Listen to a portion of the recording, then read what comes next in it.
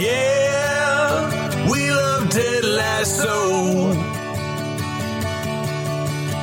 And this is the podcast to the show you can listen to or know. Welcome to our Ted Lasso talk, the Tedcast. Welcome all Greyhound fans. Welcome all you sinners from the dog track and all the AFC Richmond fans around the world. It's the Lasso way round these parts with Coach and Boss. Without further ado, Coach Castleton. Okay, and we're back. Season 2, Episode 7, Headspace. Written by Phoebe Walsh, directed by Matt Lipsey. We are coming off of... Coach, why don't you sum up where we entered this episode from? Well, we have had a humongous team win. And that has been accompanied by Ted having another panic attack, and we discover him along with Dr. Sharon. Well, Dr. Sharon discovers him in her office, saying that he'd like to make an appointment. So obviously, the panic attacks and so on are coming to a head. Right, perfect. So we open up with Sonny and Cher's "I Got You, Babe." When you heard that, did that make you think of anything?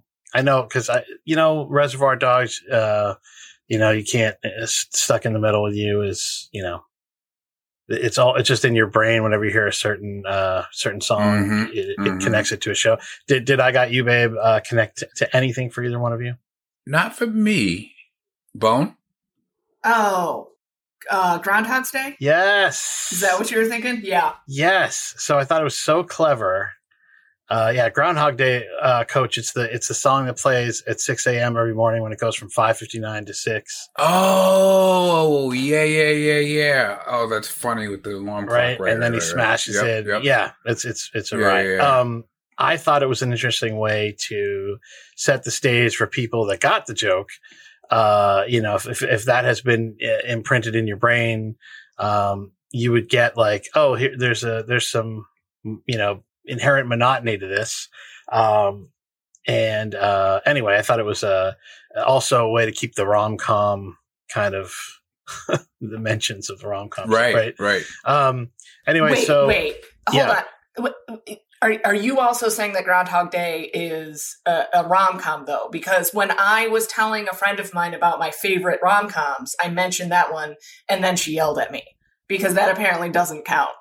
Why? I might have also How? I don't know. I might have also said Eternal Sunshine of the Spotless Mind. And I think maybe that at some point she was like, no, we're talking specifically about films from the 90s starring a Drew Barrymore or a Jennifer Lopez. But like this, Sense and Sensibility is not going to cut it in this column. So I don't know. I think it's a great rom-com, but I thought I was alone in that. I think there's a great debate to be had over whether certain films should be included on that list. But I don't think we are hurting for material to discuss around here. So I won't take us too far down that road. But I would like to have that discussion at some point. If I'm not mistaken, during the rom-com homage episode, I feel like there was at least one Groundhog Day reference. So I feel like this show considers it a rom-com. Perfect. I will take that then. And I will also tell my very good, very kind friend that she's wrong about everything. Yeah, you can tell her Coach thinks so. Okay, so Roy, we get a shot of the bedside table. We see the Da Vinci Code, which always cracks me up. And either one of you have you either read the Da Vinci Code? Yes, I read it when it was the sort of a craze too, so it was an interesting experience. I loved it, but yeah, that was my experience of it. Everyone's reading this, so right. It's like a if you're not much of a reader, it's like a starter reading drug, which is great. Gets people to other books a lot of the time. But anyway, I thought that was funny. Roy wakens in bed with Keely, and they greet each other, and she opens the fridge and Roy's behind it. She says morning and he says morning. And she says morning with a full mouth of toast. And they get in the car to drive for work. And he says, hey for a third time. Quick reference, but when she shuts the fridge, she's actively startled by him. Mm-hmm. It was similar to her shutting her trunk in the first season and being startled in the parking lot. Nice. Only this time he doesn't bother apologizing. He's not like, oh, hey, I startled you. He apparently believes that he should be there and not startling her at any point. Coach, what is the Roy Kent theme song? Oh. He's here. He's there. That's brilliant. Okay. And yes, that is the experience. What is it like? What is it like to live with Roy Kent when he's being Roy Kent, but in your life, not on the pitch? Right. Yeah. So not. Right? He's here. He's there. He's every fucking way. You're right. Right. So they take that. This writing staff is so good that they take that concept and then they make it terrible. I was just blown away by that. Anyway, so we cut to the Richmond hallway. They're walking away, holding hands. Walking down the hallway, holding hands. They say bye and kiss. And Keely's going to get some space from him, and then he notices she's not going to her office and asks if he can join her for tea. And we see that this is a thing for her. Any comments about this opening scene? No, I got it, and I thought it was interesting for Keely that it was too much of a good thing, but also based on how she described her relationships in season 1, at 18, she was dating the 23-year-old, and then here she was approaching 30, dating the 23-year-old. I thought it was interesting for her to be figuring out how she wants to do a grown-up relationship. I think the focus ends up being, for clear reasons, on Roy and what he's not getting. But in some ways, we also see some of this that Keely's not getting. So it's I thought it was a very grown up way to play the joke. Yeah. And I mean, here's the thing. What Ted Lasso does better than any other show out there is they show sometimes the wrinkles in the system. They show some of the very nuanced personal moments, the smaller beats. And then they address them. So one of the things I've noticed about watching Ted Lasso and then watching other shows, I was like groaning the other day about something. You have another show where all you need to do is have a conversation and then everything is cleared up and the plot can move forward.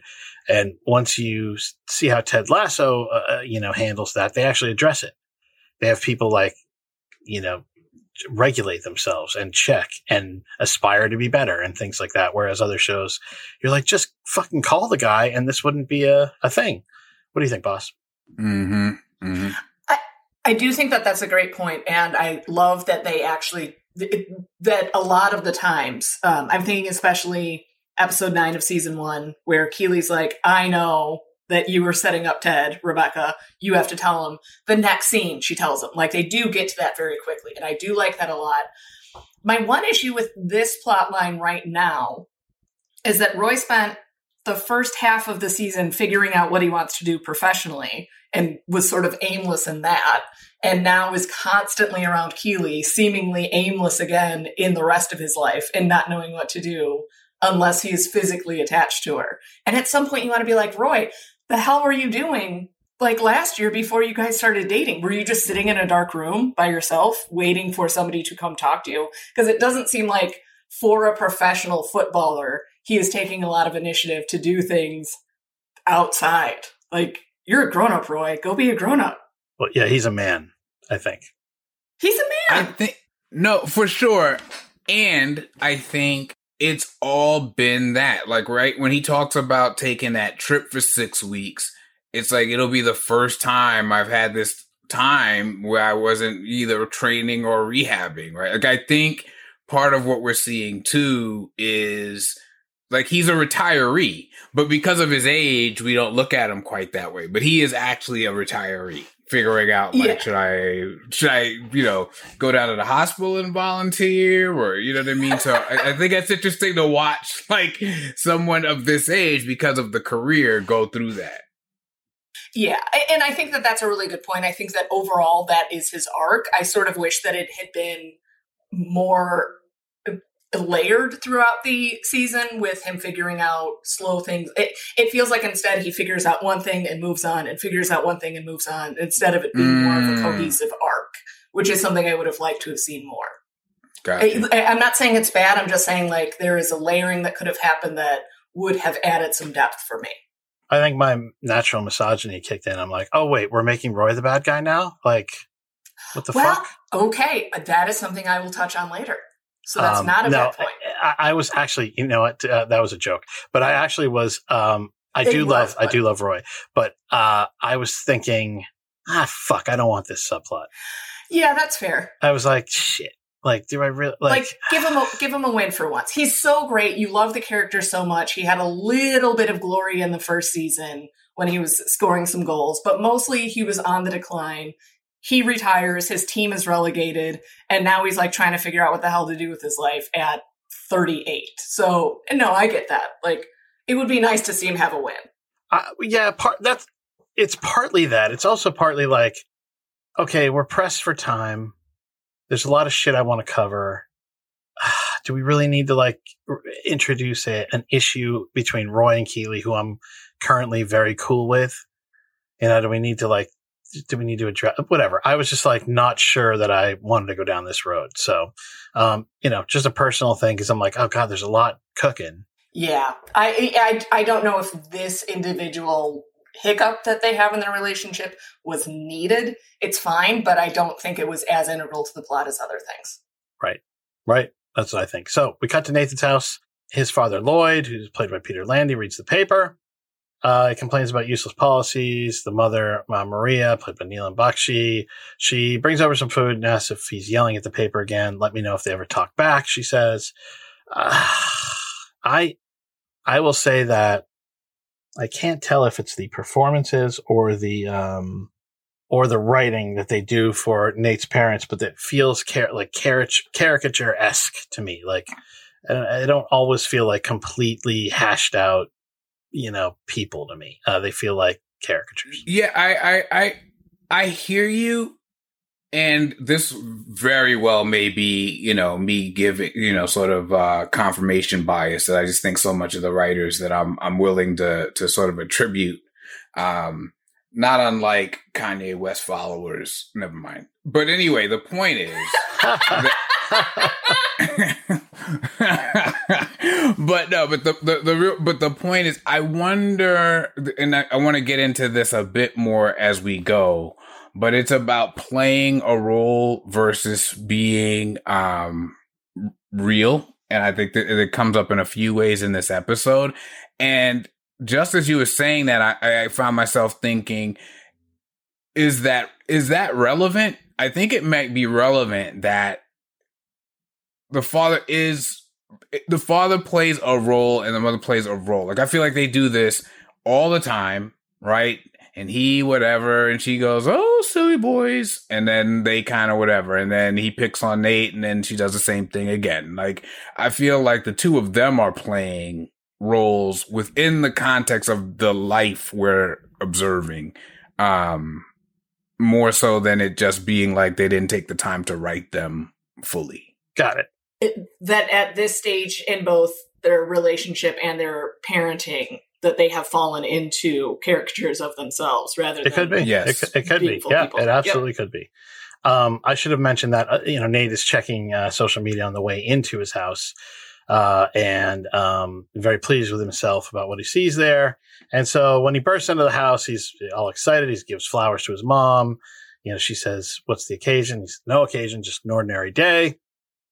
He's expecting some affirmation from his father. You know, there's a callback to season 1 where he finds a decorated shoebox. And Nate's in generally a good mood. And the paper that his father is reading has a picture of Nate on the back, with a headline that says "The Wonder Kid wins it." And Nate says, well, would you look at that? They'll let anyone in the newspapers nowadays, won't they? His father turns and looks at the paper and says, they say humility is not thinking less of yourself, but thinking about yourself less. I think this is an absolutely pivotal moment in the entire series. And I think, like, it is here, and, you know, with the Nate's reaction to it, I mean, I remember just feeling like gut punched on his behalf. And I think this is when it's clear, like, you will not move up the ladder Like, he has been fully denied by his father. There's nothing you could do. Right. Nothing you can do that'll move you up the ladder. And all Nate wants is to move up in status in his father's eyes. Really, ultimately. And it's just not going to happen, apparently. Yeah. No, that's pretty clear. It was a good point. And what might have happened later on with Nate had his father given him the approval that he sought, we'll never know. So few of us are beloved by our own fathers. I know I was a treasure to my father, and it's really worked out for me. I for a second was like, oh, that's very sweet. Then Coach Bishop starts laughing. Okay. Yeah. No, it's no matter what, you can't win if you're a dad. Your kids are going to get fucked up one way or the other. Okay. So, that's not true, by the way. That was a false statement I just said. That was a joke. Okay. So Coach, I agree with your point and about, this is a pivotal moment. Nate's, it's so funny when people don't own their little bullshit. So, she says, "Oh, my little boy Wonder," and he's like, "Well, actually, one Wonder Kid is what I think I said. Wonderkind." And I'm like, is he trying to? Like, it was on video. Is he like? Yeah, he can't do it. This is a very bizarre story to bring up, but it's so on point that I'm going to do it.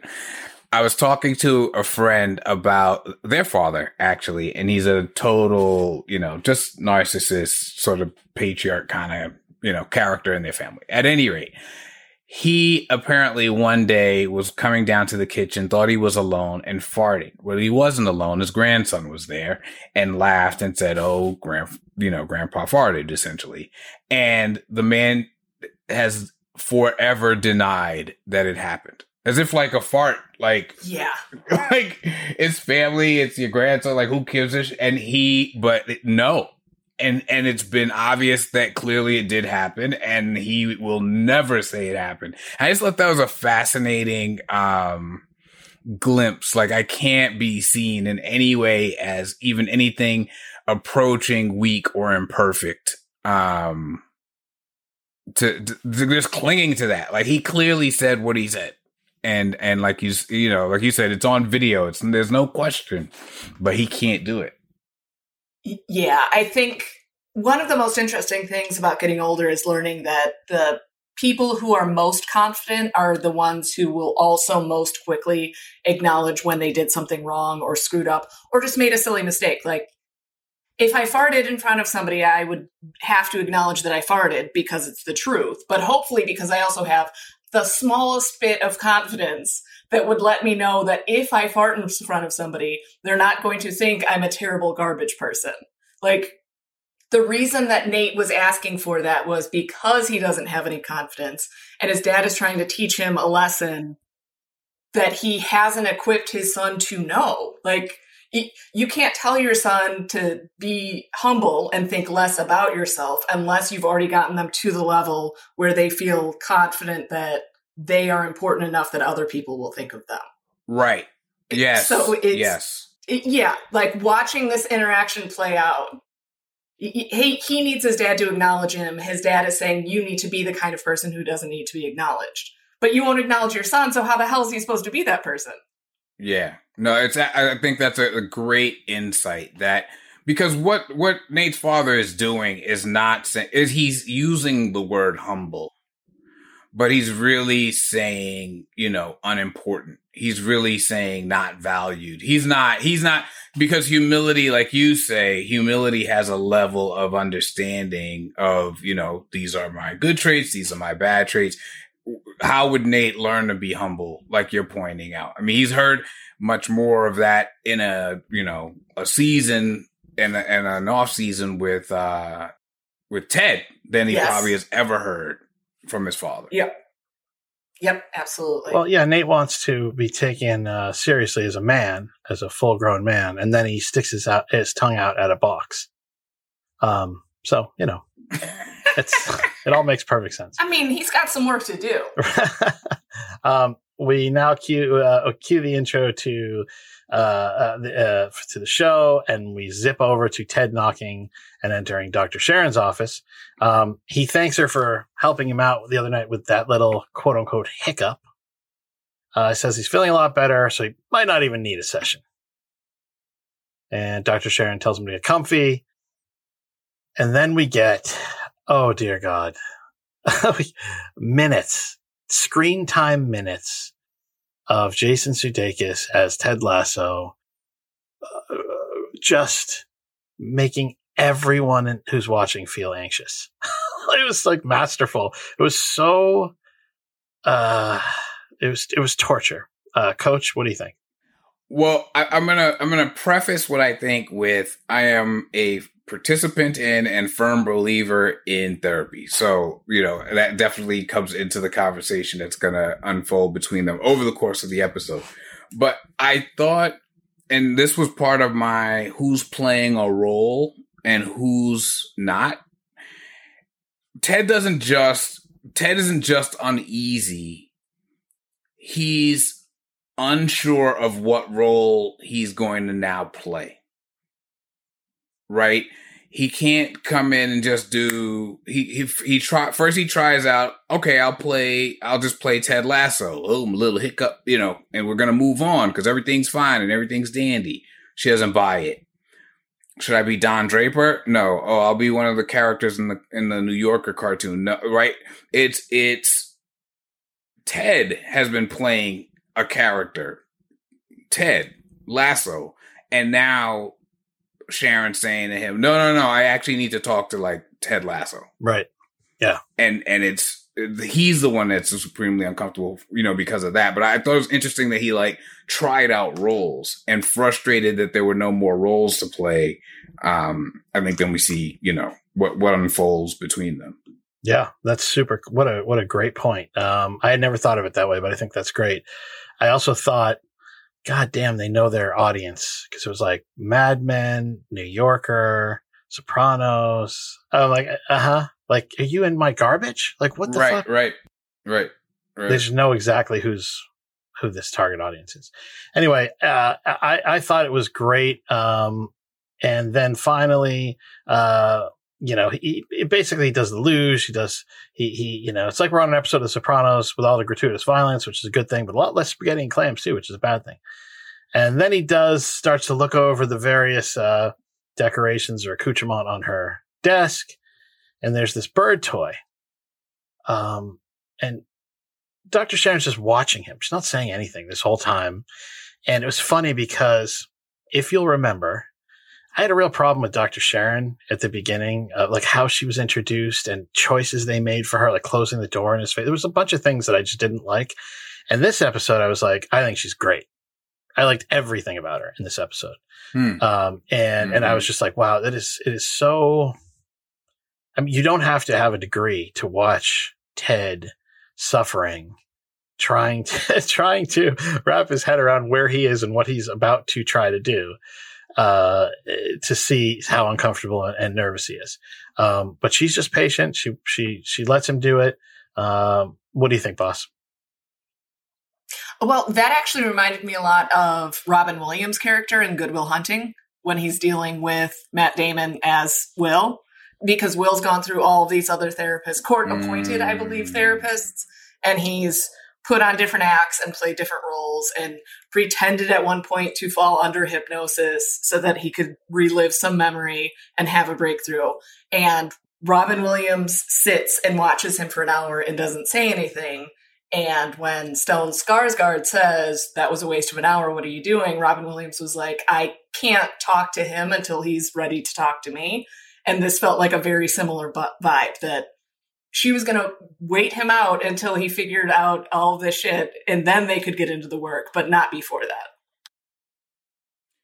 I like that that's around the power of silence, by the way. It's something that I've been paying attention to otherwise. Yep. I was just going to say the same thing. You should try that more often, Coach, by the way. Anytime we're together. So says my wife. You should try that. Yeah. No, I was going to say that there's so many dynamics at play here. So one of them is the fact that, I love that you brought up Good Will Hunting, because one of the things Will does to try to shift the power imbalance is to mock the shit that the Robin Williams character has around, like, he's going to analyze his office and whatever piddly shit he's got around, to sort of reset the power imbalance. Silence is another way to do it. You have, what's more terrifying, the cowboy who's staring at you, not saying a word, or the guy that's, screaming what he's going to do to you. You're just like, there's all these different things. And then with someone like Ted, who has been hiding in plain sight for years and years and not addressing these issues, I know sometimes when I'm in a situation where I don't want to be known as much, I will resort to just asking the other person questions and getting the conversation to go towards them. That way it'll save me the trouble of having to talk about, right? Is that, you can do that too, Coach? Absolutely. That is a great social anxiety hack. Yeah. No, it's what. Tell me about yourself. Yeah, you start asking, and people love to talk about themselves, and then you get, not only are you labeled a great listener, but you get out of the conversation scot-free.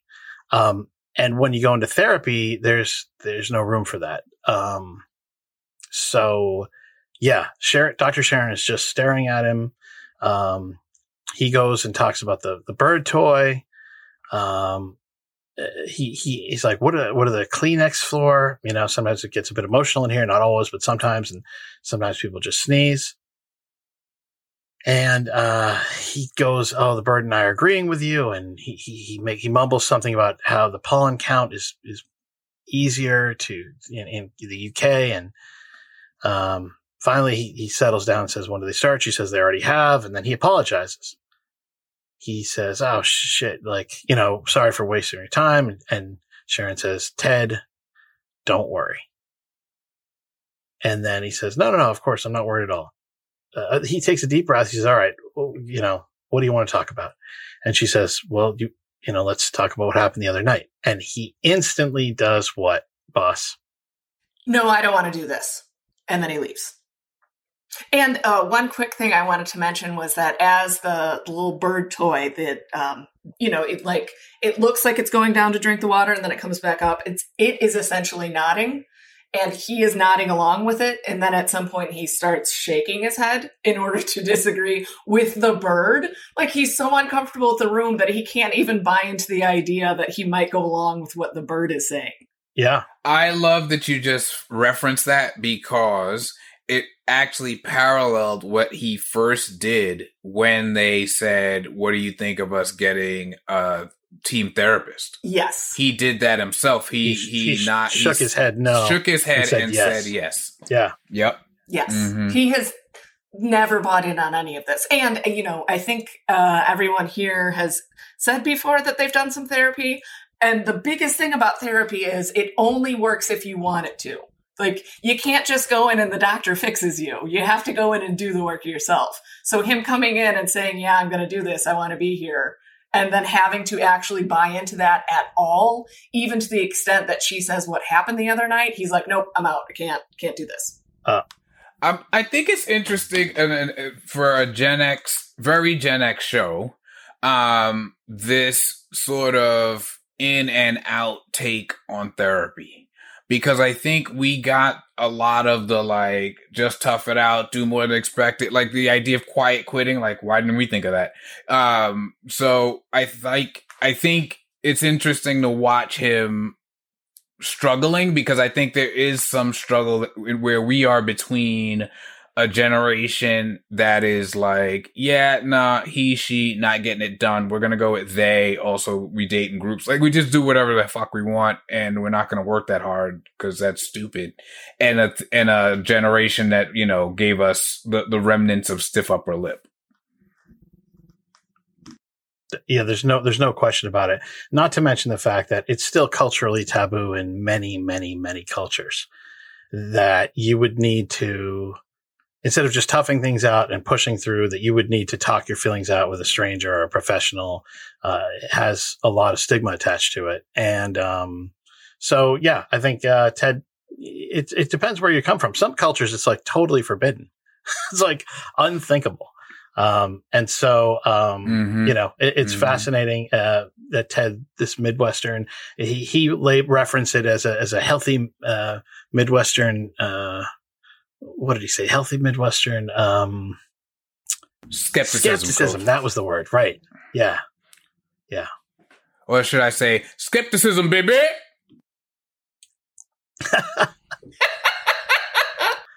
Exactly. So I thought it was also kind of a fun thing that, for those of you who have seen The Sopranos, this is a very Tony move where he's like, fuck this, and I'm out of here. So I was like, oh, they referenced The Sopranos, and then it's exactly what Tony would have done. Just fucking, nope, I'm out. So now we cut to training. The team is running drills, counting time in Spanish. Ted blows the whistle for a pep talk. All right, fella, it's a weird time cut, but it's fine. It's no big deal. I was like, oh, that's like, what happened in between, but it was fine. All right, fellas, there are two things you never let the other team know. First one is your home address. Okay, we got that. Then he does a thing about the Jerky Boys where with the advent of caller ID, the simple joy of a crank phone call was lost. He calls the Jerky Boys a national treasure. Were the Jerky Boys on either one of your radar? Absolutely. Okay. I remember doing a lot of laughing to the Jerky Boys. Got it. Yes. Got it. Mine was a very small amount. I heard some, but I don't think it ever, I was too busy listening to Adam Sandler's first comedy album. I didn't have any time for that other stuff. I got a snake, man. That one. Oh, the goat? Yeah. I think you were doing the goat there. The goat and also piece of shit car. Piece of shit car is still pretty good. I will still laugh at that from time to time. And was that piece of shit? Oh, maybe that was a different album of Adam Sandler's. I was thinking of the one with Told with Willie. Oh, that might be a different one. Got it. Okay. Yeah. Okay. But also, I will say, I don't know. Are the Jerky Boys still a national treasure? I don't remember enough of their skits. I do know that the late 90s, if you revisit some comedy stuff from there, there's a lot of questionable material now. And that's not to say that they weren't at the time. I'm not saying at the time that they were doing something, problematic. Just over the past 25 years, our opinions on some of those things have changed. Absolutely. Yeah, there's no question. Every fucking thing you look back before 2000 was everything before 9/11 was problematic somehow. One way or another. I apologize. Over the pandemic, we watched several movies from our youth, Coming to America, House Party. I'm trying to think of some of the other sort of ones where we were like, we got to show that to the kids. And pretty much what I got out of it is there's clearly a reason I'm as fucked up as I am. And that was eye-opening. It was eye-opening to look back into our past and go, wow, we loved this movie. We thought this was hilarious. House Party in particular is a mess. Oh yeah. Yep. No, it's true. There's so many like that. And you just go, you wince around your kids and they look at you in judgment. And they're like, really? Explains a lot. Okay, so Ted finishes giving a speech about how you keep, when you're tired, you don't look tired, or how when you're in, immeasurable pain, you don't look like you're in immeasurable pain. He says, the only face I want to see from y'all is what, coach? Game face, baby. And then he makes a Vladimir Putin. I was like, God, could you not? Yeah. But it's totally fine. Yeah, I noted that too. Darn tootin' Vladimir Putin. That has perhaps at an accelerated rate not aged well. That's after the events of this February, don't reference Vladimir Putin in good ways ever. But aside from all of the censorship I'm trying to do on this show and also the Jerky Boys from 20 years, I think one of the interesting things about them saying game face is that there are rare occasions where being able to mask your emotions can be helpful. I am thinking in particular when dealing with my nieces and nephews and other small children, like sometimes what I want to do is yell because they're being terrible, but I can't say that to them. What I have to say very calmly and patiently is, honey, the ice cream store is closed and we can't get any ice cream now. So I need you to stop screaming and punching me in the face because those things are unacceptable. So there are some times where you do want to have some emotional distance. I just think that going into a therapy session is not one of those. Well, I'm glad you connected those two ideas because I felt rewatching, I didn't grab this initially, but rewatching, I felt that this was Ted sharing a bit of his like foundational philosophy. Right? Like, isn't this Ted? Like, Ted just described himself. This is why he has an ex-wife. Because she's saying, like, well, damn, you must be tired sometimes. And he's like, nope, not me. I'm just going to walk around this pitch of life looking like a guy who's got all the energy in the world. I thought it was an interesting placement of this moment with the team. I mean, you can only Flanders everything for so long. That's the thing. Well, at some point, we're going to have a really deep dive into Flanders. And I can't remember right now if this has been a podcast conversation or an offline conversation. But Flanders does freak out in an episode. And it's because it turns out like his childhood was getting spanked routinely for years by a psychotherapist who was supposed to be fixing him. And he doesn't swear and he does the diddly fiddly whatevers in order to mask all of his emotional trauma, and then he explodes one day. Like, the Flanders metaphor is maybe getting a little too on the nose at one point. Interesting. So the team breaks up on the pitch. Half of them go with Nate and Beard. The other one goes with Ted and Roy. Danny makes a joke. Danny's in the Nate side. He makes a joke about Nate being too great to coach them. And Jamie tacks on saying now he has a reputation to keep. And then Colin says, lucky us, we get to be trained by the Wonder Kid himself. And Nate says, what, boss? That's funny because I sat you down the other day, which by itself is sort of funny. I felt like this whole scene, the fact that Danny's ribbing on Nate was like, oh, you're too good for us now. Like, of course Danny would say that. Of course, the way that Danny would try to tease somebody is, you're too good for us. And then there was some like real team camaraderie back and forth with, I sat you down. Everybody laughed. I think Sam actually comes over and puts his arm around Colin when Nate says that in order to be like, oh, this is all fun and games. Everything's great. So right after the camaraderie, Nate gives it back a little bit. Everybody's on the same side. Nate privately tells Colin that he isn't on that side because he told the best scorers to go over there. It's not in front of the team. It's very privately that he's saying, well, the good players are going over there and you're going to sit down over here.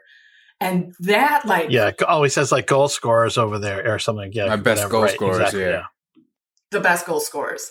And that's like, immediately after that, Colin needs to start doing his mantra, and Beard notices. Like, this entire scene, I know that we get pretty dark with Nate, but this is one of the first ones where I was like, oh, this is going to be really bad. Yeah. And I think, in terms of Nate, and he's so committed to the ladder, right? He's so committed to the, social hierarchy and that sort of like patriarchal system. He wants in on it so bad. He wants to, and I think this is him saying, all right, well, I may not be shit, but I have determined I am above fucking Colin. Like, I'm going to start there. Like, this guy doesn't get to lip off to me anymore. I mean, I'm trying to remember when he said, like, they would talk about what animal you could be. And he talked about being, I want to say he said he wanted to be a tiger. I'd have to go back, but it's whatever cat he chose, it was so that he could destroy anything that even looked at him wrong. And I think this is him going like, you, I can destroy. You, I can safely destroy. Right. Well, Nate kisses up and punches down. 100%. Yes. It's just disgusting. And so, but we all know people like that.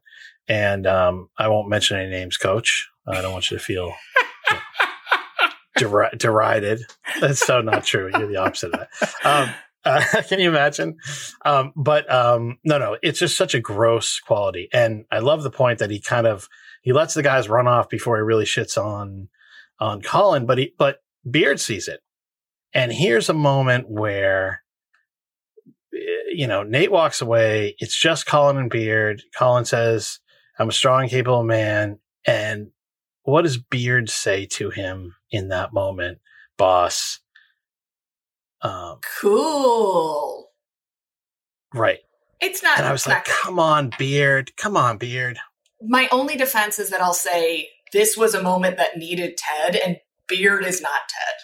Like, part of Beard being Beard is that he can't be Ted in specific ways because he needs to call Ted out on Ted's bullshit. And so, of course, I'm going to, be a bit of a Beard apologist, but this was not the right scene for him to be able to respond to. Nevertheless, he did see it firsthand. And now we cut to the locker room. We focus on Sam as he makes a beeline after practice right for his phone. There's no reply from who we know now as Rebecca, boss girl. And after he said about meeting in person, and Zorro comes up behind him and asks, he's like, come on, man, it's been 2 days with no response. And Sam says, sometimes the 3 dots appear, but they go away.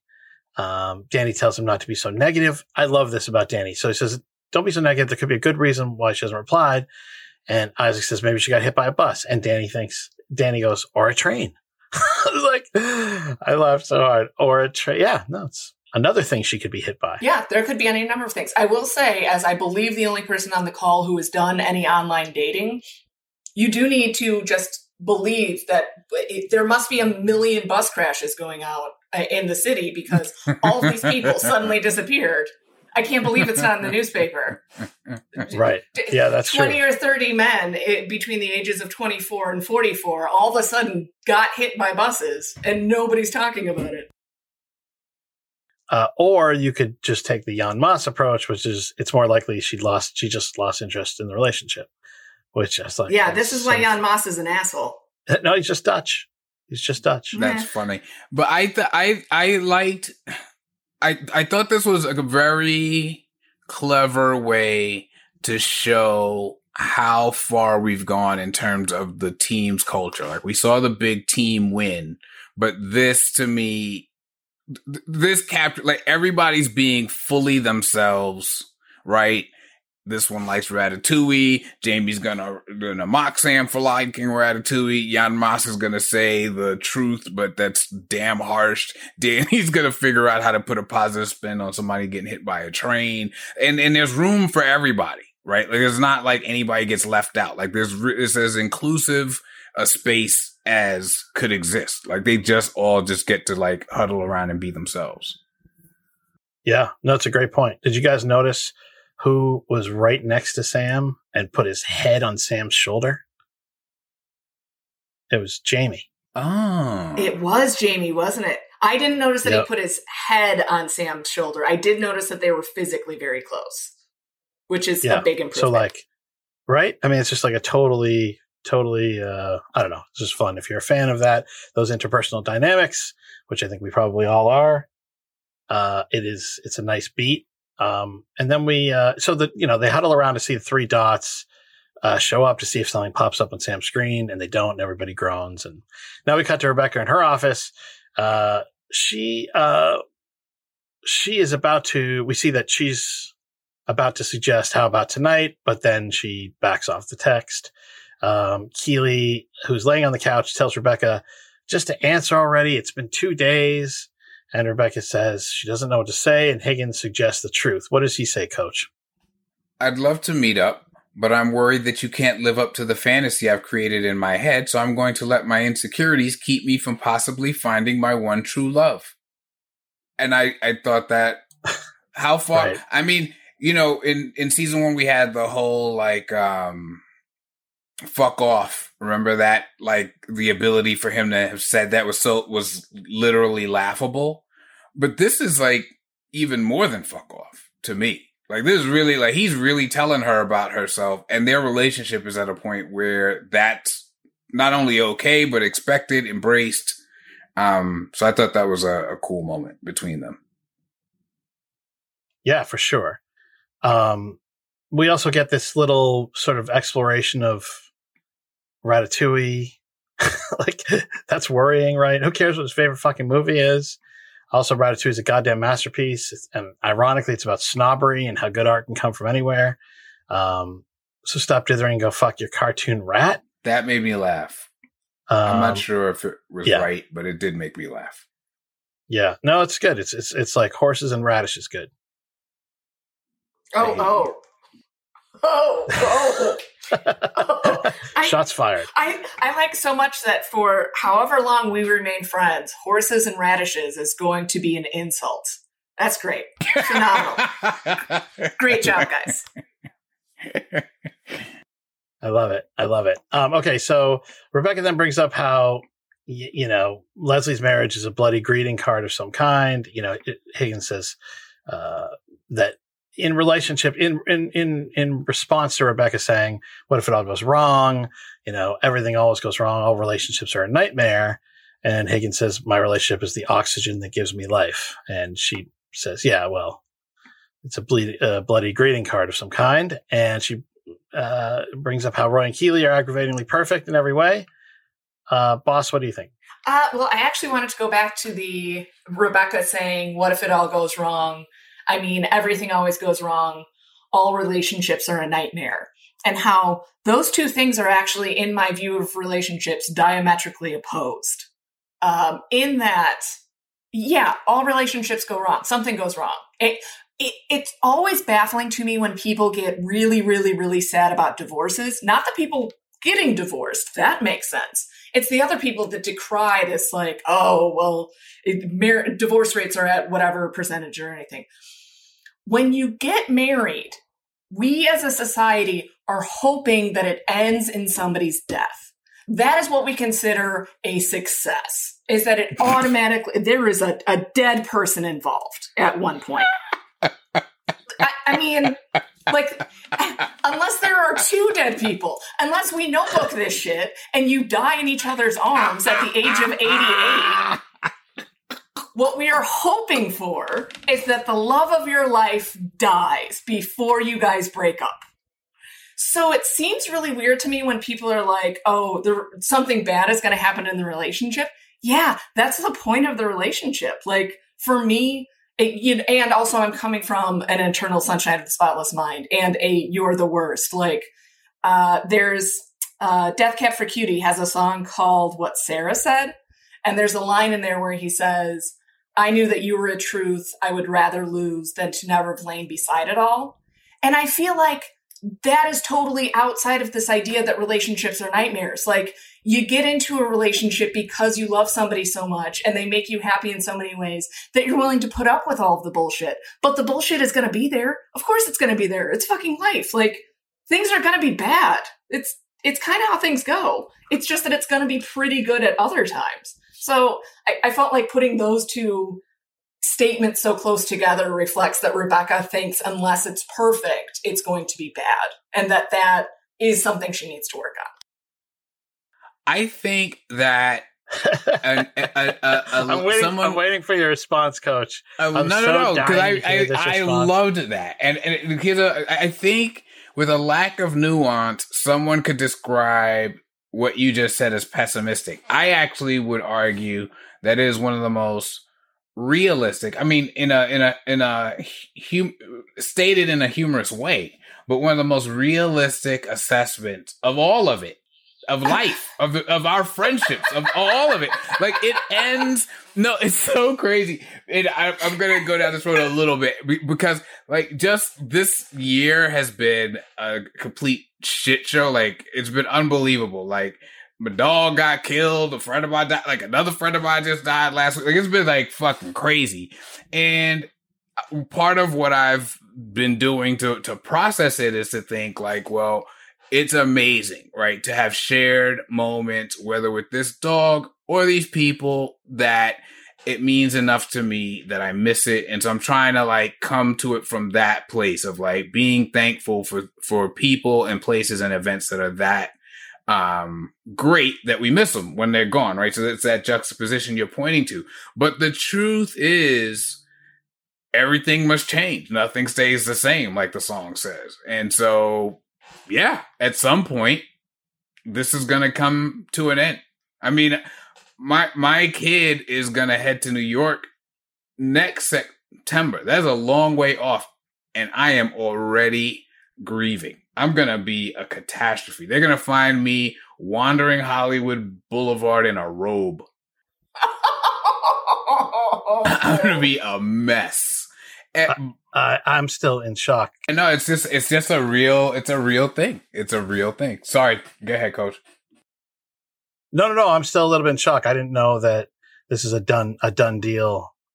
But thanks for keeping me in the loop about New York, because apparently this is new.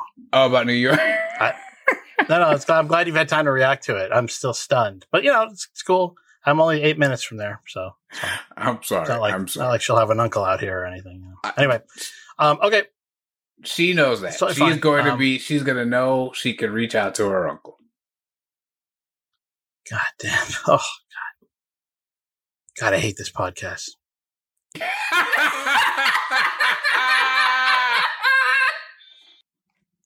That was awesome. I'm so glad we haven't put a lot of time into it in that case. All right. Keely thanks Rebecca for the aggravatingly perfect compliment, and Rebecca notes that. And then Keely starts venting about how it's been tough being around Roy all the time, and Roy starts to come into the office right at that time. And to cover the gossip, you get Rebecca makes sort of a jazzy sound, and then Higgins sort of starts scatting, and Roy comes in and asks why they're jazz scatting, which I was like, that is such a... Roy asks, are you talking about me? And Keely says, yes. Rebecca says, no. And Roy gives a few looks to Rebecca and Higgins and then says, big whoop. And then asks Keely if she's ready. I think it's so charming that Roy's like, I don't give a shit. Like, all right. Most people would say, what did you say? That's right. What were you talking about? Right. Even if they weren't upset, would at least care. I also think it's significant that he says big whoop, because I think we're always gauging who is moving toward or away from the lasso way. And that's a phrase he got from Ted in the show's context. Right. So when he's sitting in that bucket of ice, he's told big whoop. So I just thought that was interesting that that's the phrase he used. That's a great point. Oh, that's a great. Yeah, great point. I had not picked up on that. One of the things that I thought was that as compared to Nate, who was recorded saying Wonder Kid and obviously caught in this embarrassing moment, he cannot let it go. Roy stumbles into people he knows are talking about him, and he is confident enough that he's like, it's fine. Why wouldn't you be talking about me? So it like the levels, the displays of confidence in those two different ways. That Nate can't let people think bad things about him. Roy doesn't care when people are actively talking about him. Okay. And then so Keely says she's ready to go, but on her way out, Keely's like, Rebecca, answer the banter person.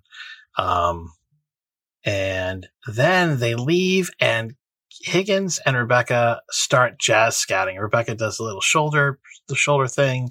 And it's funny because this was almost universally beloved online. I didn't buy it at all.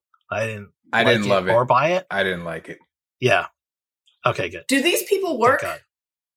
Do they have jobs? Because I'm pretty sure that they are managing a football club. I agree. I never got my episode where we see Rebecca hustle for a new sponsor. But the jazz scatting, that's also, you can get paid to jazz scat. No, you can't. Okay, so we cut to later that night. Keely's working on her laptop. Roy comes downstairs. We're continuing this subplot of them not getting along, which I'm just really not invested in, but fine. Roy says hello, asks if she's almost done working. She says no, she's got a long to-do list, and Roy starts to kiss her arm, and she gives her arm, she takes her arm back, but then he goes to her neck, and she loves it, but then she's trying to push him off. She really has work to do. Coach, what do you have to say about that? Well, I like, as this is unfolding, that I think the lazy version of this is Keely, saying I gotta work, but it's as nuanced as the rest of their relationship, and I love that about it. I love that it really isn't like I can't take you being around me anymore because I hate you. It's just I can't do this all the time and have it be all I do. It actually is Keely giving us as a character what it sounds like you've been annoyed you're not getting from Rebecca, right? Which is like, yes, all these fun, charming moments are great, but I have work to do. And I like that it isn't just purely like he's a jerk. Right. As we're about to get into a moment where okay, great. You want to be left alone? I'll leave you alone. Well, there's a lot of good things in here. One of them is, I think, historically the gender roles are flopped. You have like the wife sort of being like, "Oh, pay attention to me," kind of thing, right? It's always like or historically, it's like the man has to work and the woman is all, So I like that was switched. And then the other thing is, it's like weird to be rejected, even like a tiny little rejection, and a smaller man would take it personally. I'd be like, well, fuck you. All right. Like, and then, it's like a thing. It would be a thing. Mm-hmm. And it's funny because I watched this and I'm like, holy fuck, I'm old. I don't remember. I was trying to remember back to like this type of relationship angst or this type of, having to set boundaries or, it's just fascinating to watch and horrifying. It reminds me of when Harry Met Sally, when the Bruno Kirby and, it was the two best friends, Bruno Kirby and, Carrie Fisher? Carrie Fisher. God, why couldn't I think Carrie Fisher? And the great Carrie Fisher were saying like, oh God, like, please tell me I never have to be out there again. Like, it's like, sometimes I watch this and I go, oh my God, like Jesus Christ. And hearkening back to, Boss's what Coach labeled as a realistic take on relationships. The pain with which like I could feel you working through that and being like, don't say anything cynical, don't say anything mean. Great, I love it. No. It's like, like if I said, write a song in Coach's voice, or if I had to go, okay, all right, on the before this podcast, Coach was running around, had run his son to school. And then I was on the phone and Boss could hear me talking to Coach. And I got off the phone and I said, God, I fucking hate that guy so much. And I said to Boss, if I said to Coach, if you called him right now and you said, what did Coach say about you as soon as he hung up? He'd be like, yes, I'm positive that's what he said. So when I think about if I had to do a relationship summary, based on what I know from Boss's personality, it would have gone very much the same of what we heard. Which is a very realistic take, and it encompasses all of your experiences. And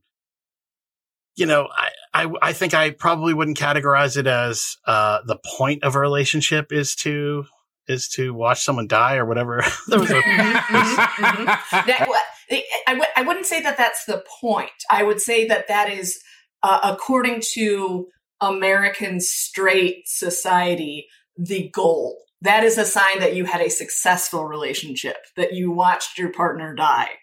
And I just always think it's morbid that people are like, if you end a relationship on decent terms and decide you should no longer be together, that's a failure. But if you watch your loved one slip away from terminal cancer, all of a sudden it's great. Like, that's fucked up, guys. It's a little bit fucked up. I'm squinting right now. I'm trying to picture. This is so what great. percentage of your blood is made of acid, but it's.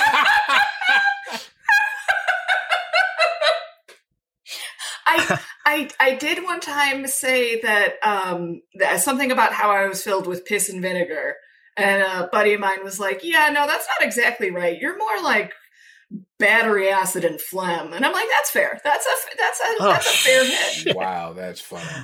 Well, I certainly get it, and I love. It's always great to hear how. Because we all adore each other on this podcast, and we adore the public at large and the people who would willingly waste this much time listening to us. And so we all have different relationship experiences. And mine are, if you had caught me in the 4 years after my divorce, I promise I would sing a different tune about relationships than I do now. And so it's a subset of what you've individually experienced. And so when we watch Keely and Roy, I was charmed by it, and it's just a lot to remember, how healthy it is to set boundaries at the right point. And there's nothing bad about this. It's really good. And she says, she has a lot of work to do, and she just tells him, sit quietly over there and read his book. And he growls, and then he goes and sits quietly and reads his book. And that really works for her. You doing exactly what I tell you is so fucking hot. And I thought it was a really funny transition where she jumps on top of him and makes out. And then we cut to sprinklers popping up it reminded me of the train going into the tunnel image. That is funny. Yeah. I did not catch that, but that is very funny. Yeah. So now we're in Dr. Sharon's office again. She's talking on the phone. Ted knocks and comes in. He walks past Dr. Sharon, sits down, and she's the first to say hello. And he says, "What's up, Doc?" But, he's not as peppy as usual. And she says, "I'm surprised you came back." And then what does he say, boss? "I don't quit things." Which, oh boy, I don't know. Did you have something to say about it, Coach? Because I've got a lot, I think. This whole scene is a lot. This whole episode is a lot. And this is interesting. We laughed, I think, a lot less in this episode, but we started to make a lot of ground up with regard to some of the emotional burden that some of the characters have been carrying, specifically Ted. And one of the things is that when Ted has this burden, he is detached. He was more detached in this episode than ever before because he couldn't keep the mask on, keep the personality going, and then still be, trying to rev himself up to do this type of deep dive into himself. And so it's a really interesting scene that, I don't quit things, which has a lot of, it made me think of his divorce. But it's almost a curse to put on someone. I remember my dad used to say, winners never quit, and quitters never win, and winners never quit. And then as you get older, you're like, no, sometimes it's really good to to identify a situation where you're like, yes. Fuck this. Yep. It's almost like a point of maturity, and it lets you get past a certain tier of, I don't know, like a weird black and white binary, never quit kind of thing. And Ted hasn't gone there yet. Yes. And I think I still feel like that's the character Ted Lasso that he's constructed, that he's going to live, that says that. Right? I mean, he's constructed this character that he's playing. Even when he finally lets Michelle go, beautiful scene, unbelievable scene. He says, right. I promised myself I would never quit anything.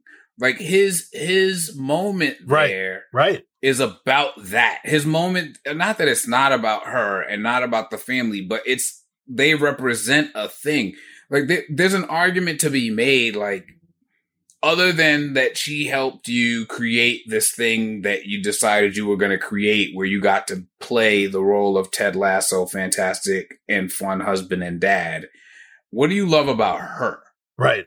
And I'm not sure he'd have a quick answer to that. Well, certainly not as quick as... Maybe he could give you something. Yeah. The quitting is first and foremost, and it hints at a deep emotional trauma around quitting or giving up.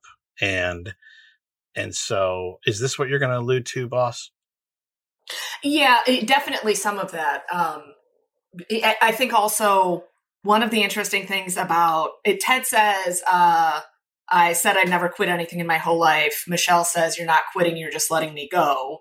And I want to say, if not the following episode, the episode after that, when Rebecca is doing karaoke, she's singing Let It Go, and that triggers Ted's panic attack. Like, the actual phrase Let It Go is what does it for him, because now he's associated the idea of letting something go and moving past it and growing outside of that as something bad. Like, he's incorporated with that, failure. With failure, right. He can't, his entire idea is not, he isn't able to reframe a topic in a way that shows how it could be healthy. He instead incorporates it into this unhealthy idea of never quitting on anything.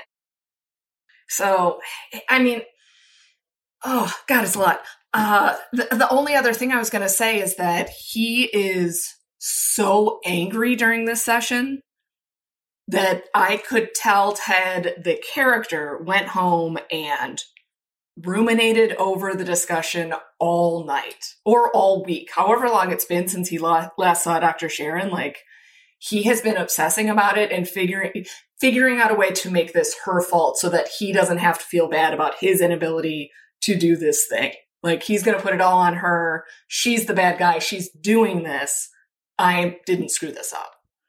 Well, I know this may be hard to believe because I'm generally such a fucking sweetheart, but I have over the course of my life. I don't want to laugh at that because you are a sweetheart, but also sweethearts are allowed to get fucking pissed sometimes. And I this know, one does. I know you see me as Santa Claus, but Santa Claus gonna cut it. Cut it fool. Exactly. And one thing that, I've done a lot of work around it. And one thing that has been said that's just stuck with me, I think it's like such a basic truth, is that anger is the bodyguard of sadness. And yes, I love that. You told me that a couple of weeks ago. I love that. Yeah. I just think it's like, it hits me, like, it feels like it hits the truth of it, hits me in some new way periodically. And I'm just like, yeah, like, damn, it's even more true than I thought last time.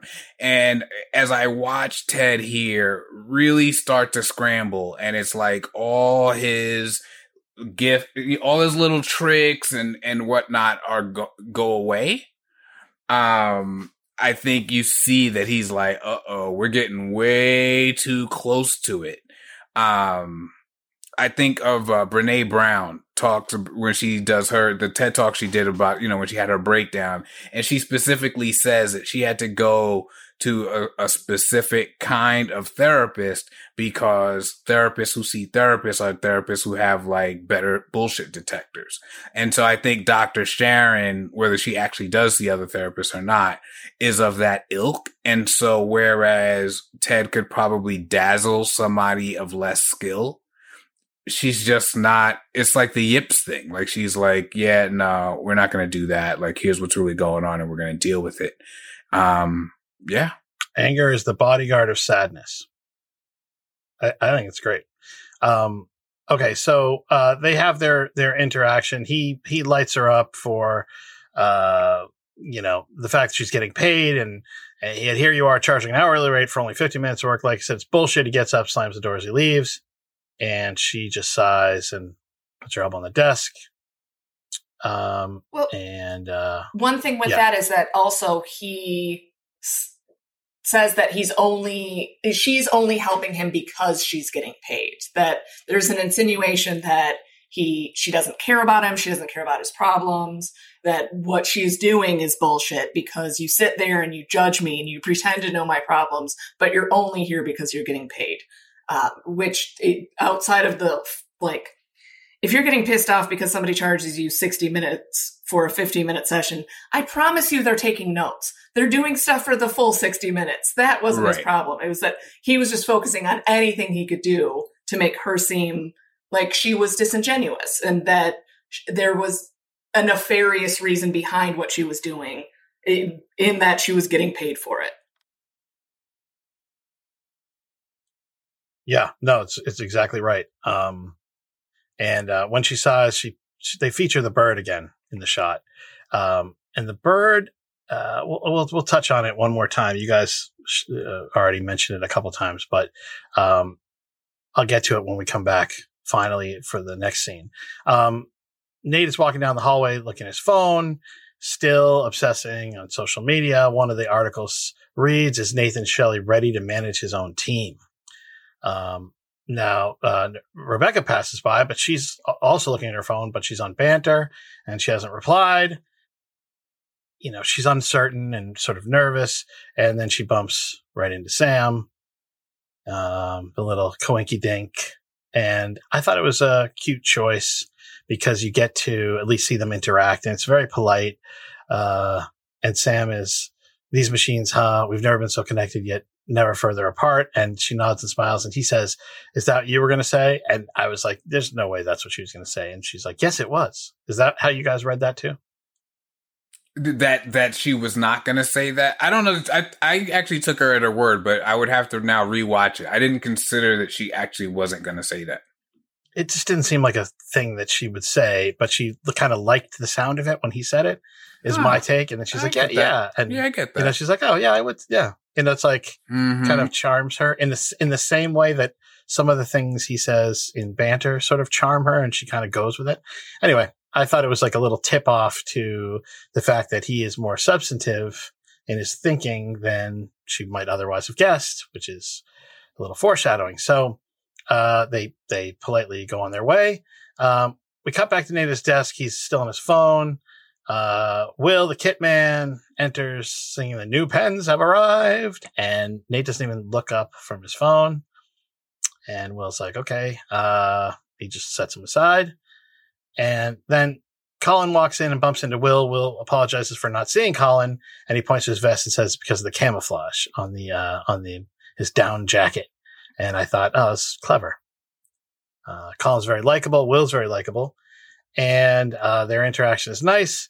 I think it's important that think about how Colin used to treat the kit man, right? Like this is us seeing what the lasso way is supposed to look like. No one's above or better than anyone. There's a moment there. They almost bumped into each other. Colin tells a quick little joke, actually eats like basically says to Will, no, you don't have to bow and scrape.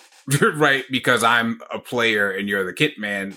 I'll make the joke about me, keep it moving. So I think it's like the opposite of the hierarchical, who do I get to punch down at that we've witnessed with developing with Nate. Totally. I also like that Colin sort of took responsibility for the collision because he's so well hidden. It wasn't just that he was like, "Oh, don't worry about it. No worries, you're fine." It was actually like, "Oh, it's my fault." Although in a pretty clever way. It is a quantum improvement from season 1, Colin being a weenie. Totally different. And he's fully ensconced in the lasso way. And then he does exactly the right thing again. "Hey, could I have a word?" And Nate sort of grunts at him and says, "Yeah," doesn't even turn around. "I just wondered, I was wondering if I'd done anything to annoy you." Nate finally looks up from his phone. He pauses, a huge sigh, and then turns around to face Colin. And Colin, despite that, which is so off-putting. So, yeah, it was awful. It was truly awful. That body language. Yeah, it was just awful. He says, "It's just because I felt like I got angry at me for taking the piss yesterday, but Danny and Jamie did the same thing. You didn't get mad at them." And then, oh God, which one of you guys has to, I can't. All right, Coach, you're up. You're gonna do Nate's lines here. All right, so. Oh yeah, I can. Yeah, no, I can explain that. You see, Jamie and Danny are like Picasso or Gauguin, and he goes pedophiles. I absolutely adored that line because again, like the status game we play, and actually, Colin is correct, right? And so you just sort of like, oh wow, look at this, you know what I mean? But they get to be remembered as these masters, right? And he's bought into that. So I thought it was pretty powerful. Like Colin's actually speaking like that's the reality. It's not just the brilliance. Right. Mm-hmm. Right. And he corrects him and says they're artists. And keep going, Coach. They're artists. And Colin, you can paint too, but your work doesn't end up in museums. It hangs you're like a painting at a Holiday Inn, you know? You don't inspire, you don't move people, you're there. You cover a bloodstain. You do the job, so just do the job, all right? And he spins around in his chair. And there I find myself saying, it's sort of, again, not the Lasso way, because Ted Lasso gets why Roy gets his kebab where he gets his kebab, not someplace where he needs to be where he needs to be Roy Kent to get a table. Ted Lasso would fully have something to say about the kinds of paintings that do end up at the Holiday Inn as opposed to hanging in the Louvre, right? And so I think, again, even in this, even if we agree, which I'm not sure that I do, that Colin is, you know, gum off the bottom of your shoe compared to everybody else, even if I believed it, the Lasso way is to find what is great about Colin and help him be that, not tell him why he's not good in the way others are. Yeah, and you know, totally right. And a potential flaw in the Lasso way is the inability to recognize that somebody gotta go. And so the concept with the Lasso way is everybody is redeemable, everybody can be repaired, everybody deserves a shot and another shot, and everybody deserves the people to rally around them and get them to a better place because everybody's worthy of that. We used to have a fantasy football draft, and you're gonna love this reference, Coach. We for years and years and years we would go. People in the fantasy football league lived all over the country, so we would go to the cheapest place to go was Vegas. So we would all go to Vegas. None of us, some guys, I guess, gambled, but they never did while we were at this draft. And we used to say, like, what would happen if the world ended? There was a one guy in the league was just he was a terrible guy. And do you remember this? Do you remember that? You know what I'm talking about, I know, Coach? exactly where this is going. And we would say like that. They said like, "Oh, sorry, go ahead, boss. What are you asking?" We're talking about Dan, aren't we? That's so funny. Hilarious. No, that's funny because Dan is the greatest person ever to walk the planet. No, it's another guy, and I never trusted him, and you know, we didn't talk about it out loud, but I was like, I gotta whatever. And somehow it came up. Hey, what would you do if like the world ended? We had to like barricade in this house and just figure things out. And I was like, the first thing I would do is just kill this one guy. Like this, I would just like take him out of the equation because I knew that he would be the weak. Do you remember this, Coach? 100%. I have told this story within the last month because I was talking about knowing who you're dealing with. So I not only do I know it. It was such a clear moment of, yes, you have to understand who you are dealing with in a given situation. So, yeah, very much remember it. No, we would joke like he would be selling our food on the black market. Like he'd be negotiating with people outside the house to sneak them. We just knew you could not trust this guy. And so it's addition by subtraction because you can't like, is everyone redeemable? That's the question. And I think that the question becomes a complicated one because, you know, we're watching Nate go down a pretty ugly path, but who within the world of Richmond would have thought that we could get to a place where Jamie's resting his head on Sam's shoulder.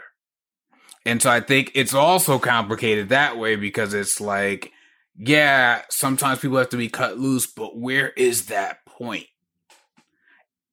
Right. And I think it is hard. I think it's it's a flaw in the system, but it's almost like it has to be there. Like, I don't know that you can have it without that.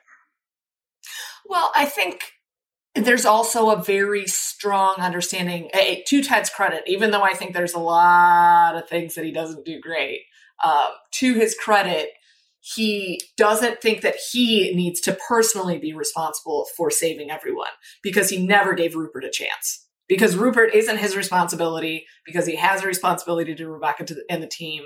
And so, like, from the jump, the worst person on the show is not going to get Ted's attention and love.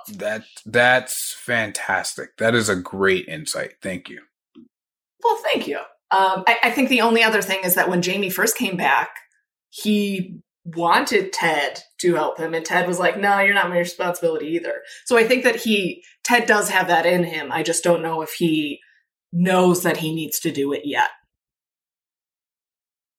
I just worry about what happens after this podcast when Boss no longer has Coach to give her affirmation. Never. One of us is going to watch the other die, Bone. That's how much I love you. Yes. Okay, so Beard overhears this whole conversation with Colin. The book in his hand is About a Boy by Nick Hornby, which talks about 12-year-old boy having problems at school, trying to find his identity. So I think that was intentionally put in there, obviously. And Beard goes back to reading his book, and we cut to Ted. Ted is walking down the hall. He smells something precarious and enters the boot room where Keely is smoking a cigarette. And he says he thought she quit. She's, oh, I have. This is just covering up the smell of the boots. So we find out that she needs some space. And then Higgins and Rebecca enter. And Rebecca's, we knew Keely would be in here. And they say, this is the room where Keely and I decided that smoking doesn't count. And Ted is trying to figure out what's happening here. And Higgins puts a pipe in his mouth. Did you guys notice the pipe coming out of Higgins' mouth? Yes. Ridiculously on point. You might as well still have the beard. I just loved it. So Ted is playing catch up here. He doesn't know all the office gossip. And Ted asks, what does she need space from? And she says, Roy, he's sitting in my office reading the Da Vinci Code. He keeps muttering on about the Knights Templar. That made me laugh. That was funny. If you've read the book, like, that's a very funny thing to say about somebody who's reading it. Yeah. It's so good. God, I love Roy. Will enters. He's holding some shoeboxes and whistling, and didn't mean to interrupt, but came to the boot room to get some boots. He coughs from the smoke. Ted welcomes him in. And then, Keely, says, obviously she thinks Roy is the cat's pajamas. You familiar with that term, Coach?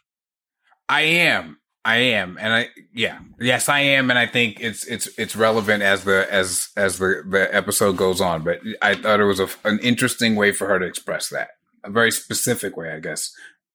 How old are they? That Keely would be saying the cat's pajamas. Why? There's got to be newer slang. Who came up with this and thought that they should put it into the mouth of a almost 30-year-old, fairly trendy woman? Why the cat's pajamas? Who let that get by? Okay.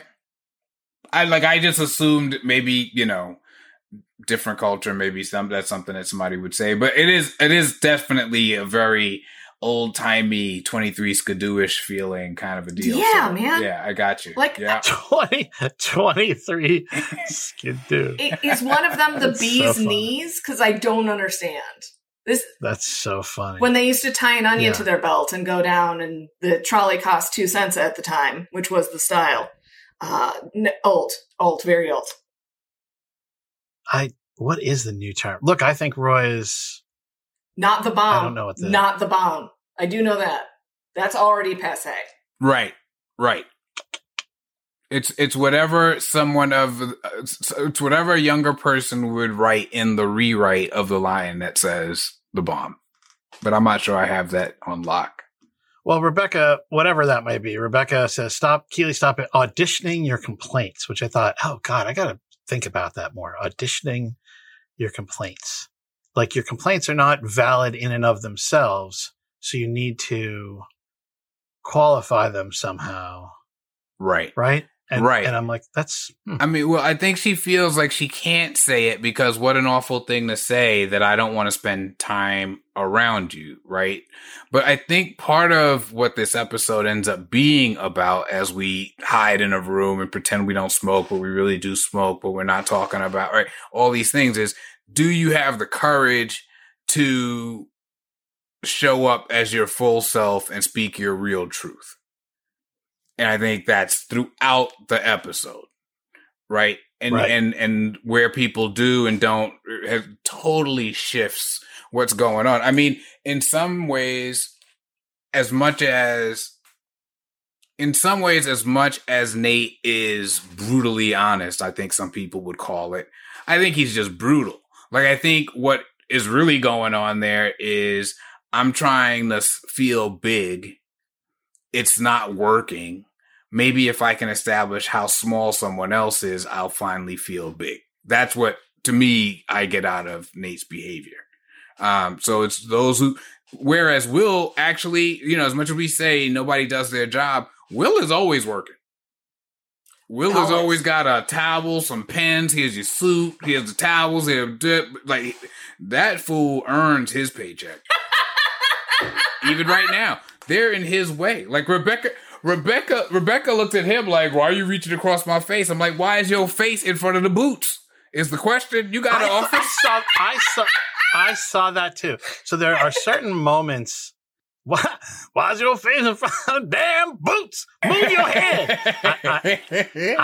I was like, she gave him like an annoyed look when he was like, and I was like, oh, every once in a while there's a Rebecca thing where I go, and I remember like that she has a chauffeur and I go, okay. Yeah. She's just accustomed to my face is here. Everyone should adjust. And that's just her life. Like, I don't mean that as a character flaw, but yes, I think she's got a driver. Like, think about all that means. Think about how her life goes. Her response to Nate not being able to get a table at a restaurant was to buy the restaurant. That is a thing. If Keely doesn't say, no, don't do that, she's going to just buy it. Like, there's a thing she's going to do. Right. That's her life. No one reaches across her face, period, ever. Anyway, great points. They have a little stupid thing about things that end up in bottles that I groaned about. That's how we get pickles. All right. And vodka, extra virgin olive oil, and messages. But again, he's playing the Ted Lasso character and telling us the truth about him. He's like, whoa. No. Let's not denigrate bottling shit up now. Very true. Yes. It's an excellent point. So, as the token Midwesterner in this group, I do need to say there's something to be said about bottling things up at times. I definitely would not go as far as Ted in saying everything needs to be. But I think that they're like, I don't know, every close relationship that I have with anybody, they do something that annoys me that I would rather they not do. And if I bring it up one more goddamn time, then they're just going to be annoyed with me. So at some point, you just have to overlook some stuff. Not everything. But if for the functionality of a relationship, I'm going to ignore that you leave your socks next to the hamper instead of in the fucking hamper where they go, and just pretend that it doesn't exist and ignore it for a little bit. At least until the laundry is done. If Daphne puts you up to that, I resent both of you. At any rate.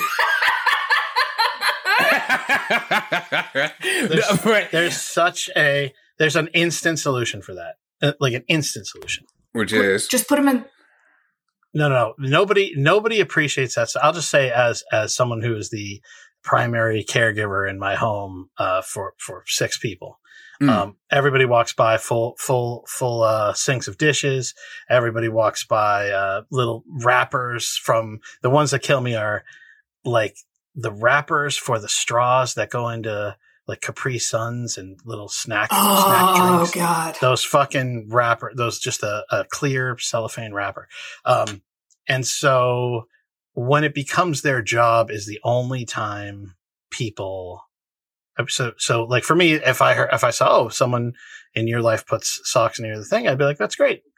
Your job is the laundry now. Congratulations. Like they will just instantly after a couple weeks, they're like, no, I'm not going to throw my socks on the floor anymore. It would be that simple. Anyway, that's a brilliant solution. I will try to implement it. I will only say that there are people in my family who I won't name by their relationship to me and just name them by their name, Kathy. I have watched her pick up a piece of garbage while she was cooking and move it to a different part of the counter. Like, it's garbage. It goes in the garbage. It's the end of the onion. And you need to put it in the garbage. And instead, she goes to the effort of picking it up and putting it next to the sink. It's mind-blowing. Yeah. No, there is that. I also do a thing where I, unlike Coach, who has a absolutely mellifluous, gorgeous singing voice, mine is like Krusty the Clown, or worse. He probably has a better singing voice than I. And I will pick up any instrument I can find, and I will start singing about what are the things that belong on the floor, and everybody like. That's funny. Do these things belong on the floor? And they'll be like, "Oh, dear God, fine, we'll pick them up, Dad." Anyway, okay, so yes, so we bottle things up from time to time. The Midwesterner approves in certain situations, and Jamie walks in, and it's funny because we don't get a lot of Jamie in this episode, but what we do get is just like chef's kiss. Good. There's no small roles, only small actors. Right. My God. He's just so good. So he walks in absentmindedly, says, "Oh, I will. You think you could take me name off me shirt and put it back on, but bigger?" And then he looks up and goes, "The fuck?" So perfect. I love it. I love it so much. And then Will immediately goes, "Oh, they're talking about Roy." And Keely pretends like, "What?" Will clearly doesn't know any of the history of it. And Jamie goes, what does he call Roy, boss? Grumpy old twat. Grumpy old twat is what right away. That's his response. And of course, Coach Lasso. Now the grumpy part I agree with, but the other two words I take umbrage with. And Keely's quick to defend Roy. And she says, he's none of those things because she spends every minute of every second of every hour of every day with him. And she starts to tell Keely, Rebecca starts to tell Keely what she needs to tell him. Like she's going to lecture him right as Roy walks in the room, and he asks if they're talking about him, and the entire room says yes. And Jamie says, "Definitely." I snorted. Absolutely snorted. Definitely took me out. It's so good. Jamie's accent. Keely. Definitely. Okay, so Roy doesn't care. And he's like, "All right, ready to go?" She says, "Yeah." Hands a cigarette to Rebecca. Rebecca winks at her. And Keely asks Roy how he's doing, and he brings up how the Knights Templar business is fucking with his head, which is so goddamn funny. And we have a little button on the scene where Will finds cigarette butts in one of the boots. Later that night, to continue the subplot, we are at you have something to say, Coach, before we move on to... Well, just quickly, I just think it's about keeping dirty secrets. So the cigarette butts, yes, work as a great button, but when I saw that, I thought like, damn, that's clever. The whole thing is about keeping dirty secrets. This is a dirty secret? Well, I think Keely's keeping her secret, right? And that's where she goes. This is where we hide. We smoke cigarettes, but we act like we're not smoking anymore. And we're in here and we're having this conversation about Roy, but I'm pretending to him like everything's honky dory. I think this is where we keep dirty secrets. Okay. Yeah. All right. I'll go with that. I mean, I thought it was weird. I was like, how come Roy's not cluing into the fact that like everybody but him is in this conversation? But then I thought, he wouldn't give a shit. Later that night at Keeley's, she's watching an episode of the Sex and the City, which some people say is the best episode of Sex and the City. I am not an avid Sex and the City fan, but season 4, episode 13, The Good Fight, in which Carrie Bradshaw's relationship struggles mirror those of Keeley's. And Roy comes downstairs and asks what's up. And he's still holding his book, Da Vinci Code. He says he's going to read, and he sits down right sort of in front of her, sort of between her and the TV. He's not obscuring her view, but he's like right there. The couple is fighting on screen. The episode continues. Carrie Bradshaw argues about, needing her own space on screen. And then there's a lot of shut ups, and, Roy interrupts the show to tell Keeley that he can't put the book down because the chapters are so short. It's right when Carrie, says shut up on the screen, and then they're shutting up. And, Roy asks if he wants, what is it? What's the exact moment? He goes to talk about one of the spiked belts geezers, and then Keeley just says, fucking hell, Roy. She like explodes. And Roy's like, asks if she wants it, wants him to read it to her.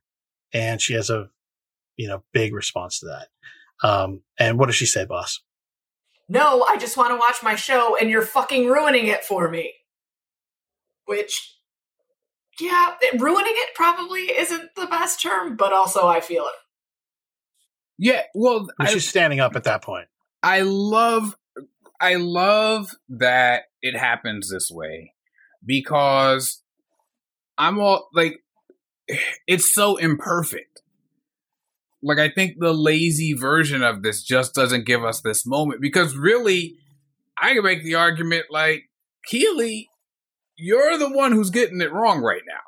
Like, how is this guy supposed to know what it is that's bothering you? Why would he have a single clue? And then you're yelling at him like you should be yelling at yourself, because if you had told him back when he scared you by the fridge, then maybe he would have stayed his ass upstairs. I mean, so like, it's an interesting moment, because she has a legitimate thing. We all need our space in life, but the way she goes about it is not, right, in quotes. And I appreciate it. Isn't it like a man to blame the woman? Isn't it like a man? Wow. I mean, wow. As the woman and the one who just vouched for bottling things up, I think that this is an indication that she shouldn't have been bottling it up. Like, if you're going to commit yourself to bottling something, then you bottle it forever.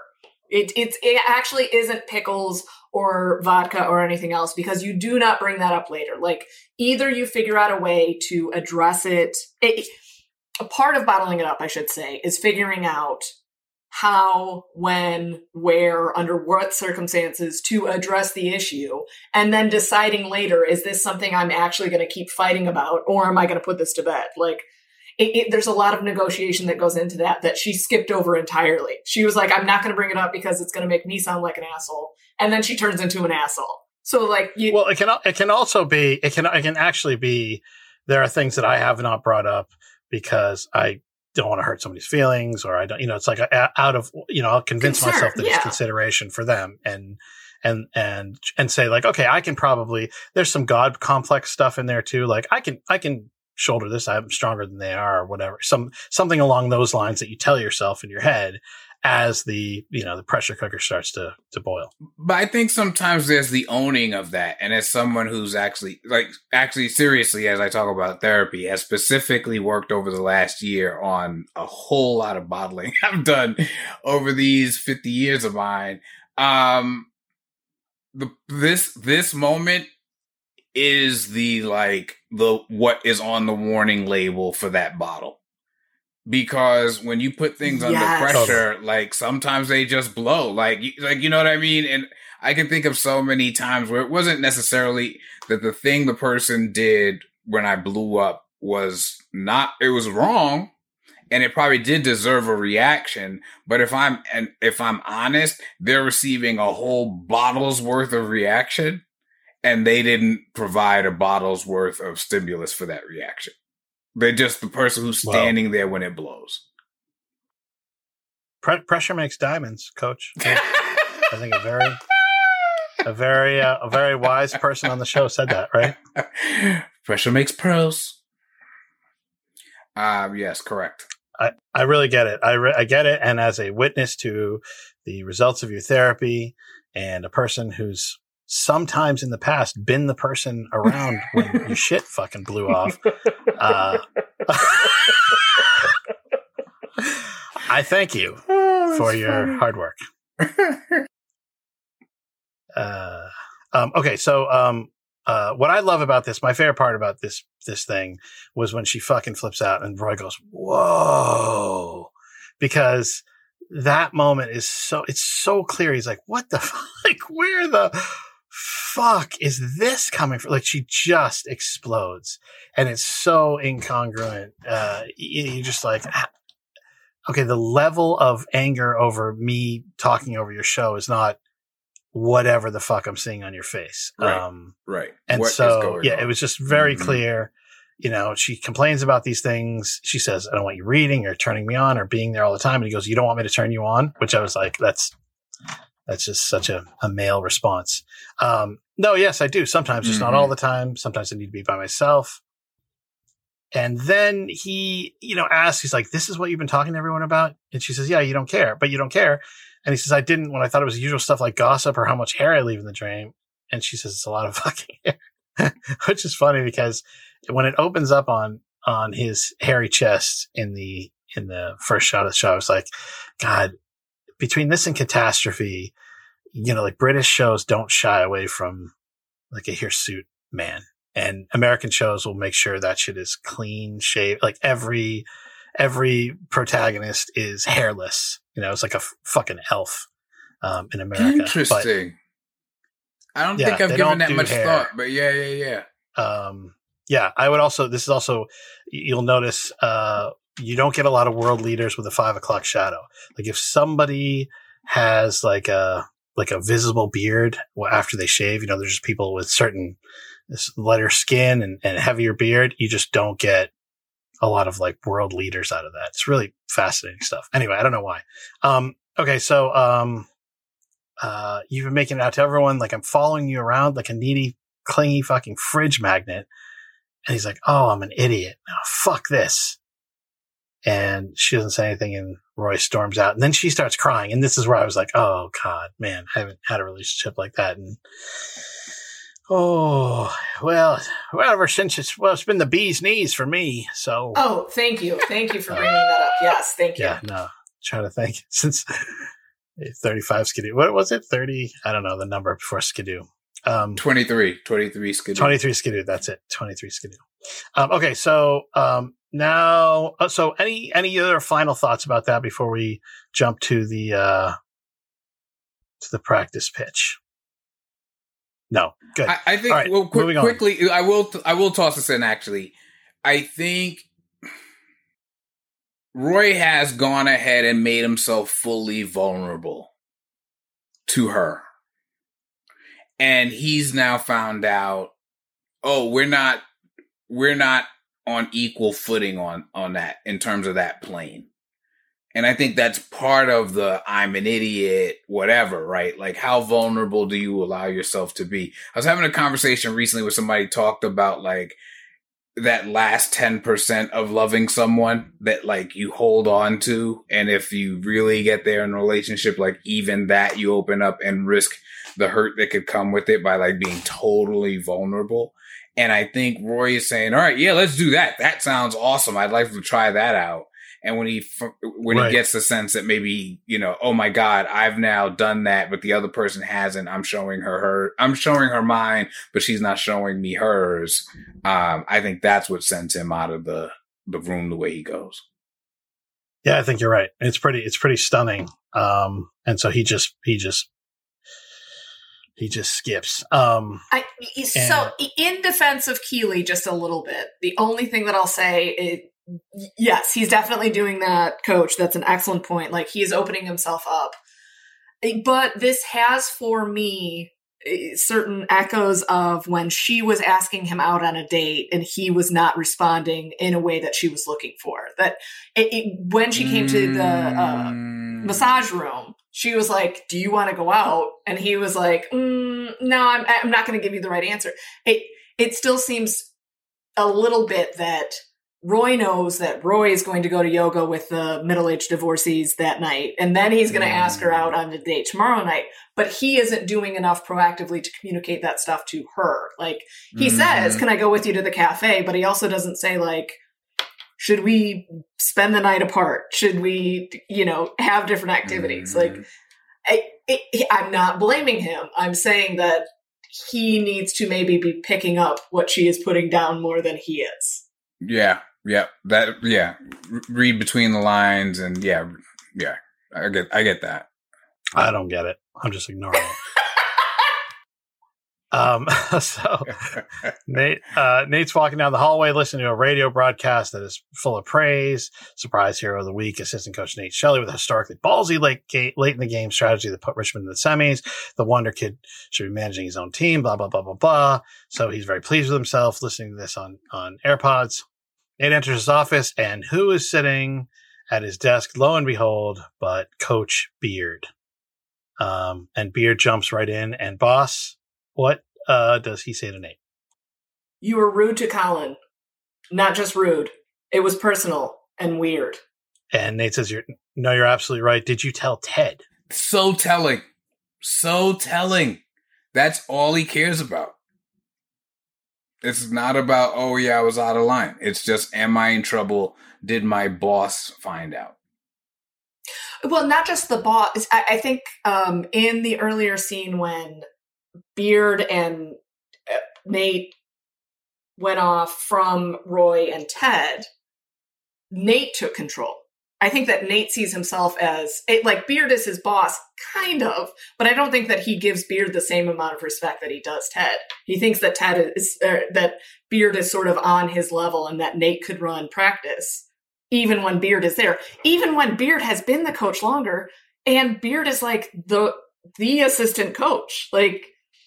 So I think even in this, he is more worried about Ted. I don't think that he's going to take Beard seriously.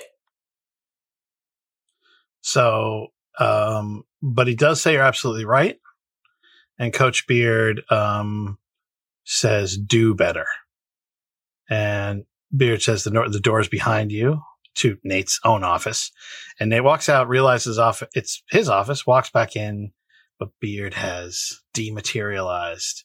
And the best part about that is Nate looks around and then he looks up. Yeah, I noticed that. That's so funny. I love that he jumped up. I also wonder if Beard did a very quick Dukes of Hazzard through the window that Higgins couldn't do. Because that has to be the only way through. Right. We didn't hear a door open and close. So, yeah. Yeah. Yeah, that's true. Now, okay. I've been critical of Beard in the past, much as I love him. And our in-house Beard attorney will, I'm sure, leap to his defense. But this is an example to me of, if I just refer back to the owner's manual of the Lasso Way, this is be curious, not judgmental. And I'm not sure Beard is doing that. And I think that would look like him saying, like, hey, I noticed, like, you were being this way to Colin. Like, what's going on, man? Like, what's happening? And it wasn't that. It was just, I have made a determination. And this is the determination. Now, that said, it was long overdue, and I'm thankful that he did anything. It's like, thank God. This was such a moment of relief that there was a power check to Nathan seemingly going off the rails. But this is a missed opportunity that I think Beard could have, if he had followed the Lasso Way a little bit more, or what I understand to be the Lasso Way, maybe he could have had a different impact. Yeah, that's a really because as you say that, I 100% agree. And I also think the power of approaching the conversation that way is you get the person to get it. And even if it takes longer and even feels like, why don't you just tell them X, Y, or Z? I think it gives me room to work my way into my own understanding of it, not just being told, don't do that. Right? Because he could not do that or not be busted doing that and not change the thing that's fundamentally going off the rails. Yeah, no, I think so. And it's easy to, with someone as insecure as Nate, it can just back you into a corner and then you appease the person with higher status than you and you attack the person with lower status. So for me, it's just, it was the idea was good and I'm glad he approached him, but I think it had a limited chance to be successful. Sorry, as the resident Beard defender, I will say again, that is not Beard's role. Like, Ted is the one that does that. Beard is the one that says a lot of speed. I think the other thing is I don't want to say limitations because that's not it exactly, but what Nate has going on, especially with his father and with his own insecurities, with his need to show that he is a man by dominating other people, that can't be addressed by the lasso way. That is well beyond what the lasso way is able to handle. It's the same way that the lasso way didn't work with Jamie at first because Jamie was dealing with his own abuse from his own dad. His dad apparently... Jamie's dad, I should say, because Jamie's dad liked the fact that Jamie was so good, put a lot of effort into that, which is why I think that it eventually came around to Jamie. Nate is entirely different. Like, Nate needs years of intensive therapy to deal with the shit that he's dealing with. So maybe Ted might have had more of an impact, but I don't think that it would have gotten all the way through. And again, not Beard's role. Like, only because is Beard's role telling Ted? Is Beard's role maybe being like, okay, listen, it's not my role to repair such a broken dude, and I saw a level of toxicity from him that is like completely unacceptable. Yeah, and so I have to go right to Ted, and then not even address it with Nate. Just have Ted walk in and go, "Hey, Nate, buddy, what's going on, man?" I mean, what you know? I don't know, but it feels like we were all relieved. Yes. Definitely. Like, I know at the end of the episode, everybody was like, thank God Beard said something. But after reviewing it, I thought, God, that didn't have much of a chance to work in that form. No, not in that form. And I will say that I feel like Beard read that wrong. Maybe he wanted to handle it without bothering Ted with it, or maybe he thought this would be enough. Maybe he doesn't know enough about Nate to know how deep it goes with him and thinks that Nate was just kind of being a little bit of a dick one day. I think that it needed to be brought to Ted's attention because Ted is the one that ultimately has the responsibility for dealing with Nate on those issues because he is the team captain or the coach. So I feel like it was a good attempt. There was a lot that went wrong, but expecting Beard to be Ted is the wrong idea. You don't expect Roy to be Ted also. You expect them to all implement parts of the lasso method, the lasso way, in order to make the team the best. And Beard can't be Ted and be Beard. He needs to be Beard. You need to have him around. That's good. Okay. I want you to be my defender when I do bullshit too. Okay. Beard leaves it on do better. And I will often, you know how Michelle Obama, do you guys remember what her, every first lady has sort of a initiative that they do. Does anyone remember what Michelle Obama's was? It was healthy eating, wasn't it? Yes. It was healthy eating. And that is, Michelle Obama's person I admire and adore and feels like family. I love her so much. Now, can anyone tell me that's not, of course, the First Lady initiative that I quote to my children to annoy them. Does anyone know what the next First Lady's initiative was? Oh, you son of a bitch. You don't say that to them, do you? Do you actually tell them to be best? I do. I do. I say, be best. I think that really encompasses everything. Children just want you to be best, and they groan and throw things, and we have a happy home life. Yeah, I think we're all hoping for that Nate comes out of this and will be best, and time will tell what happens there. As always, we thank everybody for listening, for sticking around with us. Make sure you come visit us, and in the words of I was going to say no, I'm not even going to say the name out loud.